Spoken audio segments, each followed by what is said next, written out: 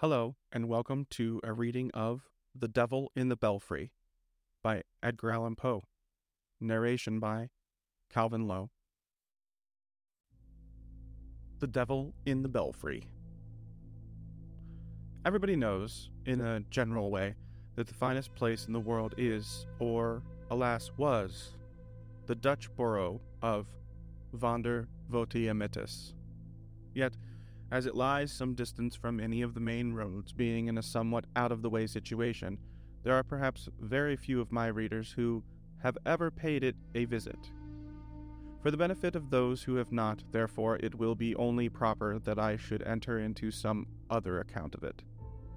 And this is indeed the most necessary, as with the hope of enlisting public sympathy on behalf of the inhabitants, I decide here to give a history of the calamitous events which have so lately occurred within its limits.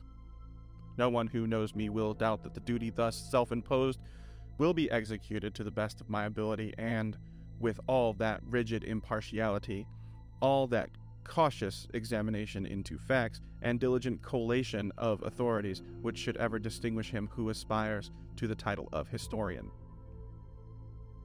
By the united aid of medals, manuscripts, and inscriptions, I am able to say positively that the borough of Vonder Votiamitis has existed from its origin in precisely the same condition which it at present preserves. Of the date of this origin, however, I grieve that I can only speak with that species of indefinite definiteness which mathematicians are at times forced to put up with in certain algebraic formulae. The date, I may thus say, in regard to the remoteness of its antiquity, cannot be less than any assignable quantity whatsoever. Touching the derivation of the name Vonder Votiamitis, I confess myself with sorrow equally at the fault. Among a multitude of opinions upon this delicate point, some acute, some learned, some sufficiently the reverse, I am able to select nothing which ought to be considered satisfactory. Perhaps the idea of Grogswig, nearly coincident with the Kraut a plenty, is to be cautiously preferred. It runs, Vonder Votiamitis, Vonder, lege donder, Votiamitis, quasi und Blitzes absol pro blitzen. This derivative, to say the truth, is still countenanced by some traces of the electric fluid event evident on the summit of the steeple of the house of the town council. I do not choose, however, to commit myself on a theme of such importance, and must refer the reader to series of information to the Autocantule de Rubis Pretervetius of Dudderguts. See also Blunderbuzzard de Derivation Bus. Gothic Edit, red and black character, catchword, and no cipher, wherein consult also marginal notes in the autograph of Stuff and Puff, and with the subcommentaries of Grunt und Guzzle.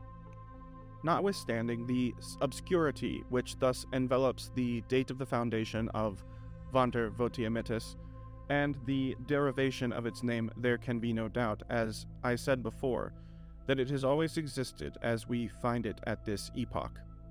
The oldest man in the borough can remember not the slightest difference in the appearance of any portion of it, and indeed the very suggestion of such a possibility is considered an insult. The site of the village was in a perfectly circular valley, about a quarter of a mile in circumference, and entirely surrounded by gentle hills, over whose summit the people have never yet ventured to pass. For this they assign the very good reason that they do not believe there is anything at all on the other side. Round the skirts of the valley, which is quite level and paved throughout with flat tiles, extends a continuous row of 60 little houses. These, having their backs on the hills, must look, of course, to the center of the plain, which is just 60 yards from the front door of each dwelling. Every person has a small garden before it with a circular path, a sundial, and 24 cabbages. The buildings themselves are so precisely alike that one can in no manner be distinguished from the other. Owing to the vast antiquity of the style of architecture is somewhat odd, but it is not for that reason the less likely strikingly picturesque They are fashioned of hard-burned little bricks red with black ends, so that the walls look like a chessboard upon a great scale. The gables are turned to the front, and there are cornices, as big as all the rest of the house, over the eaves and over the main doors. The windows are narrow and deep, with very tiny panes and a great deal of sash. On the roof is a vast quantity of tiles with long curly ears. The woodwork throughout is of dark hue, and there is much carving about it, but with a trifling variety of pattern for time out of mind. The carvers of Vander Vatiamitis have never been able to carve more than two objects, a timepiece and a cabbage. But these they do exceedingly well, and intersperse them with singular ingenuity wherever they find room for the chisel. The dwellings are as much alike inside and as out, and the furniture is all upon one plan. The floors are of square tiles, the chairs and tables are black-looking wood with thin crooked legs and puppy feet. The mantelpieces are wide and high and have not only timepieces and cabbages sculptured over the front, but a real timepiece, which makes a prodigious ticking on the top of the middle, with a flower pot containing a cabbage standing on each extremity by way of an outrider. Between each cabbage and the timepiece again is a little Chinaman having a large stomach with a great round hole in it through which is seen the dial plate of a watch. The fireplaces are large and deep, with fierce, crooked-looking fire dogs. There is constantly a rousing fire and a huge pot over it, full of sauerkraut and pork, to which the good woman of the house is always busy in attending. She is a fat little old lady with blue eyes and a red face, wears a huge cap like a sugar loaf, ornamented with purple and yellow ribbons. Her dress is of orange-colored linsey woolsey, made very full behind and very short in the waist, and indeed very short in other respects, not reaching below the middle of her leg. This is somewhat thick, and so are her ankles, but she has a fine pair of green stockings to cover them. Her shoes of pink leather are fastened each with a bunch of yellow ribbons puckered up in the shape of a cabbage.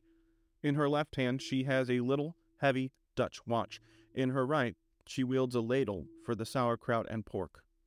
By her side there stands a fat tabby cat, with a gilt toy repeater tied to its tail, which the boys have there fastened by the way of a quiz. The boys themselves are, all three of them, in the garden attending the pig. They are each 2 feet in height.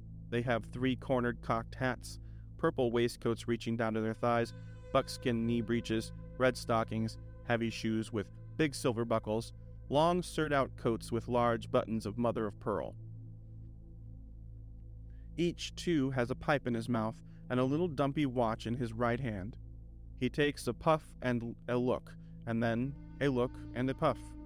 The pig, which is corpulent and lazy, is occupied now in picking up the stray leaves that fall from the cabbages, and now in giving a kick behind at the gilt repeater, with the urchins have also tied to his tail in order to make him look as handsome as the cat. Right at the front door, in a high-backed leather-bottomed armchair with crooked legs and puppy feet like tables, is seated the old man of the house himself. He is an exceedingly puffy little old gentleman with big circular eyes and a huge double chin. His dress resembles that of the boys, and I need say nothing further about it. All the difference is that his pipe is somewhat bigger than theirs and he can make a greater smoke. Like them, he has a watch, but he carries his watch in his pocket. To tell the truth, he has something of more importance than a watch to attend to, and what that is I shall presently explain. He sits with his right leg upon his left knee, wears a grave countenance, and always keeps one of his eyes, at least, resolutely bent upon a certain remarkable object in the center of the plain. This object is situated in the steeple of the house of the town council. The town council are all very little, round, oily, intelligent men, with big saucer eyes and fat double chins, and have their coats much longer and their shoe buckles much bigger than the ordinary inhabitants of Vondervodamis. Since my sojourn in the borough, they have had several special meetings and have adopted these 3 important regulations. That it is wrong to alter the good old course of things, that there is nothing tolerable out of Vander Votiamitis, and that we will stick by our clocks and our cabbages. Above the session room of the council is the steeple, and in the steeple is the belfry, where exists, and has existed time out of mind, the pride and wonder of the village, the great clock of the borough of Vander Votiamitis. And this is the object to which the eyes of the old gentlemen are turned who sit in the leather-bottomed armchairs. The great clock has 7 faces, one in each of the 7 sides of the steeple, so that it can be readily seen from all quarters. Its faces are large and white, and its hands heavy and black. There is a belfry man whose sole duty is to attend to it, but this duty is the most perfect of sinecures. For the clock of Vander Votiamitis was never yet known to have anything to do with it. Until lately, the bare supposition of such a thing was considered heretical. From the remotest period of antiquity to which the archives have referenced, the hours have been regularly struck by the big bell, and indeed, the case was just the same with all the other clocks and watches in the borough. Never was such a place for keeping the true time when the larger clapper thought it proper to say 12 o'clock. All its obedient followers opened their throats simultaneously and responded like a very echo. In short, the good burghers were fond of their sauerkraut, and then they were proud of their clocks. All people who hold sinecure offices are held in more or less respect, and as the belfry man of the Vander Votiamitis has the most perfect of sinecures. He is the most perfectly respected of any man in the world. He is the chief dignitary of the borough, and the very pigs look upon to him with a sentiment of reverence. His coat tail is very far longer, his pipe, his shoe buckles, his eyes, and his stomach very far bigger than those of any other gentleman in the village, and as to his chin, it is not only double, but triple. I have this painted the happy estate of Vander Votiamitis. Alas, that so fair a picture should ever experience a reverse. There has been a saying among the wisest inhabitants that no good can come from over the hills, and it really seemed that the worlds had in them something of the spirit of prophecy. It was 5 minutes past noon on the day before yesterday when there appeared a very odd-looking object on the summit of the ridge of the east. Such an occurrence, of course, attracted universal attention, and every little old gentleman who sat in a leather-bottomed armchair turned one of his eyes with a stare of dismay upon the phenomenon, still keeping the other upon the clock in the steeple. By the time that it was only 3 minutes to noon, the droll object in question was perceived to be a very diminutive, foreign-looking young man. He descended the hills at a great rate so that everybody had a good look at him. He was really the most finicky little personage that had ever been seen in Vander Votiamitis.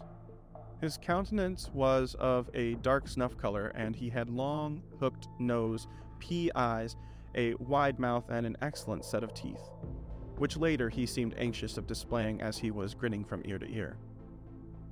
What the mustachios and whiskers, there was none of the rest of his face to be seen. His head was uncovered, and his hair neatly done up in papillotes. His dress was a tight-fitting, swallow-tailed black coat. From one of those pockets dangled a vast length of white handkerchief, black kerseymere knee breeches, black stockings, and stumpy-looking pumps, with huge bunches of black satin ribbon for bows. Under one arm he carried a huge chope de bras, and under the other a fiddle nearly 5 times as big as himself. In his left hand was a gold snuff box from which he capered down the hill, cutting all manner of fantastic steps. He took snuff incessantly with an air of a great possibility of satisfaction. God bless me, here was a sight for the honest burghers of Vander Votiamitis. To speak plainly, the fellow had, in spite of his grinning, an audacious and sinister kind of face, and as he curveted right into the village, the old stumpy appearance of his pumps excited no little suspicion. And many a burgher who beheld him that day would have given a trifle for a peep beneath the white cambric handkerchief which hung so obtrusively from the pocket of his swallow-tailed coat. But that mainly occasioned a righteous indignation was that the scoundrelly popinjay, while he cut a fandango here and a whirligig here, did not seem to have the remotest idea in the world of such a thing as keeping time in his steps. The good people of the borough had scarcely a chance, however, to get their eyes thoroughly open, when, just as it wanted half a minute of noon, the rascal bounced, as I say, right into the midst of them, gave a chassé here and a balancé there, and then, after a pirouette and a poste de feu, pigeon-winged himself right up into the belfry of the house of the town council, where the wonder-stricken Belfry man sat smoking in a state of dignity and dismay. But the little chap seized him at once by the nose, gave it a swing and a pull, clapped the big chevet de bras upon his head, knocked it down over his eyes and mouth, and then, lifting up the big fiddle, beat him with it so long and so soundly that, what with the Belfry man being so fat and the fiddle being so hollow, you would have sworn that there was a regiment of double-bass drummers all beating the devil's tattoo up in the belfry of the steeple of Vondervoetimittis. There is no knowing of what desperate act of vengeance this unprincipled attack might have aroused the inhabitants, but for the important fact that it now wanted only half a second of noon. The bell was about to strike, and it was a matter of absolute and preeminent necessity that everybody should look well at his watch. It was evident, however, that just at this moment the fellow in the steeple was doing something that he had no business to do with the clock. But as it now began to strike, nobody had any time to attend to his maneuvers, for they had all to count the strokes of the bell as it sounded. 1, said the clock. Von, echoed every old gentleman in every leather-bottomed armchair in Vondervoetimittis. Von, said his watch also. Von, said the watch of his brow, and Von, said the watches of the boys and the little gilt repeaters on the tails of the cat and pig. 2, continued the big bell, and do, repeated all the repeaters. 3, 4, 5, 6, 7, 8, 9, 10, said the bell. 3, 4, 5, 6, 7, 8, 9, 10, answered the others. 11, said the big one. 11, assented the little ones. 12, said the bell. 12, they replied, perfectly satisfied and dropping their voices. 12 it is, said the old little gentlemen, putting up their watches. But the big bell had not finished with them yet. 13, he said. Der Teufel! Gasped the little old gentleman, turning pale, dropping their pipes and putting down all their right legs from over their left knees. Der Teufel! Groaned them. 13, 13! Mein Gott, it is 13 o'clock! Why attempt to describe the terrible scene which ensued? All Vondervoetimittis flew at once into a lamentable state of uproar. What is come to mein Pelly? Roared all the boys. I've been angry for an hour. What is come to mein Kraut? Screamed all the vrouws. It has been done to rags for this hour. What is come to mein pipe? Swore all the little old gentlemen, Donder and Blitzen. It has been smoked out this hour. And they filled them up again in a great rage, and sinking back into their armchairs, puffed away so fast and so fiercely that the whole valley was immediately filled with impenetrable smoke. Meantime, the cabbages all turned very red in the face, and it seemed as if old Nick himself had taken possession of everything in the shape of a timepiece. The clocks carved upon the furniture took to dancing as if bewitched, while those upon the mantelpieces could scarcely contain themselves with fury, and kept such a continual striking of 13, and such a frisking and wriggling of their pendulums as was really horrible to see. But, worse than all, neither the cats nor the pigs could put up any longer with the behavior of the little repeaters tied to their tails, and resented it by scampering all over the place, scratching and poking, and squeaking and screeching, and caterwauling and squalling, and flying into the faces and running over the petticoats of the people, and creating altogether the most abominable din and confusion which it possible for a reasonable person to conceive. And to make matters still more distressing, the rascally little scapegrace in the steeple was evidently exerting himself to the utmost. Every now and then one might catch a glimpse of the scoundrel through the smoke.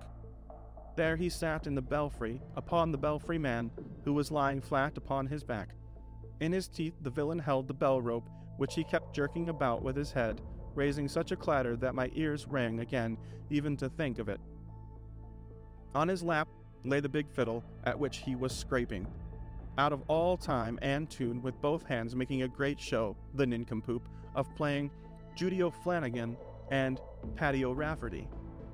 Affairs being thus miserably situated, I left the place in disgust, and now appeal to aid for all lovers of correct time and fine kraut.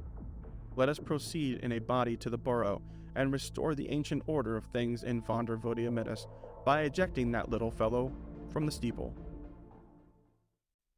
This has been a reading of The Devil in the Belfry by Edgar Allan Poe. Narration by Calvin Lowe. Thank you so much for listening.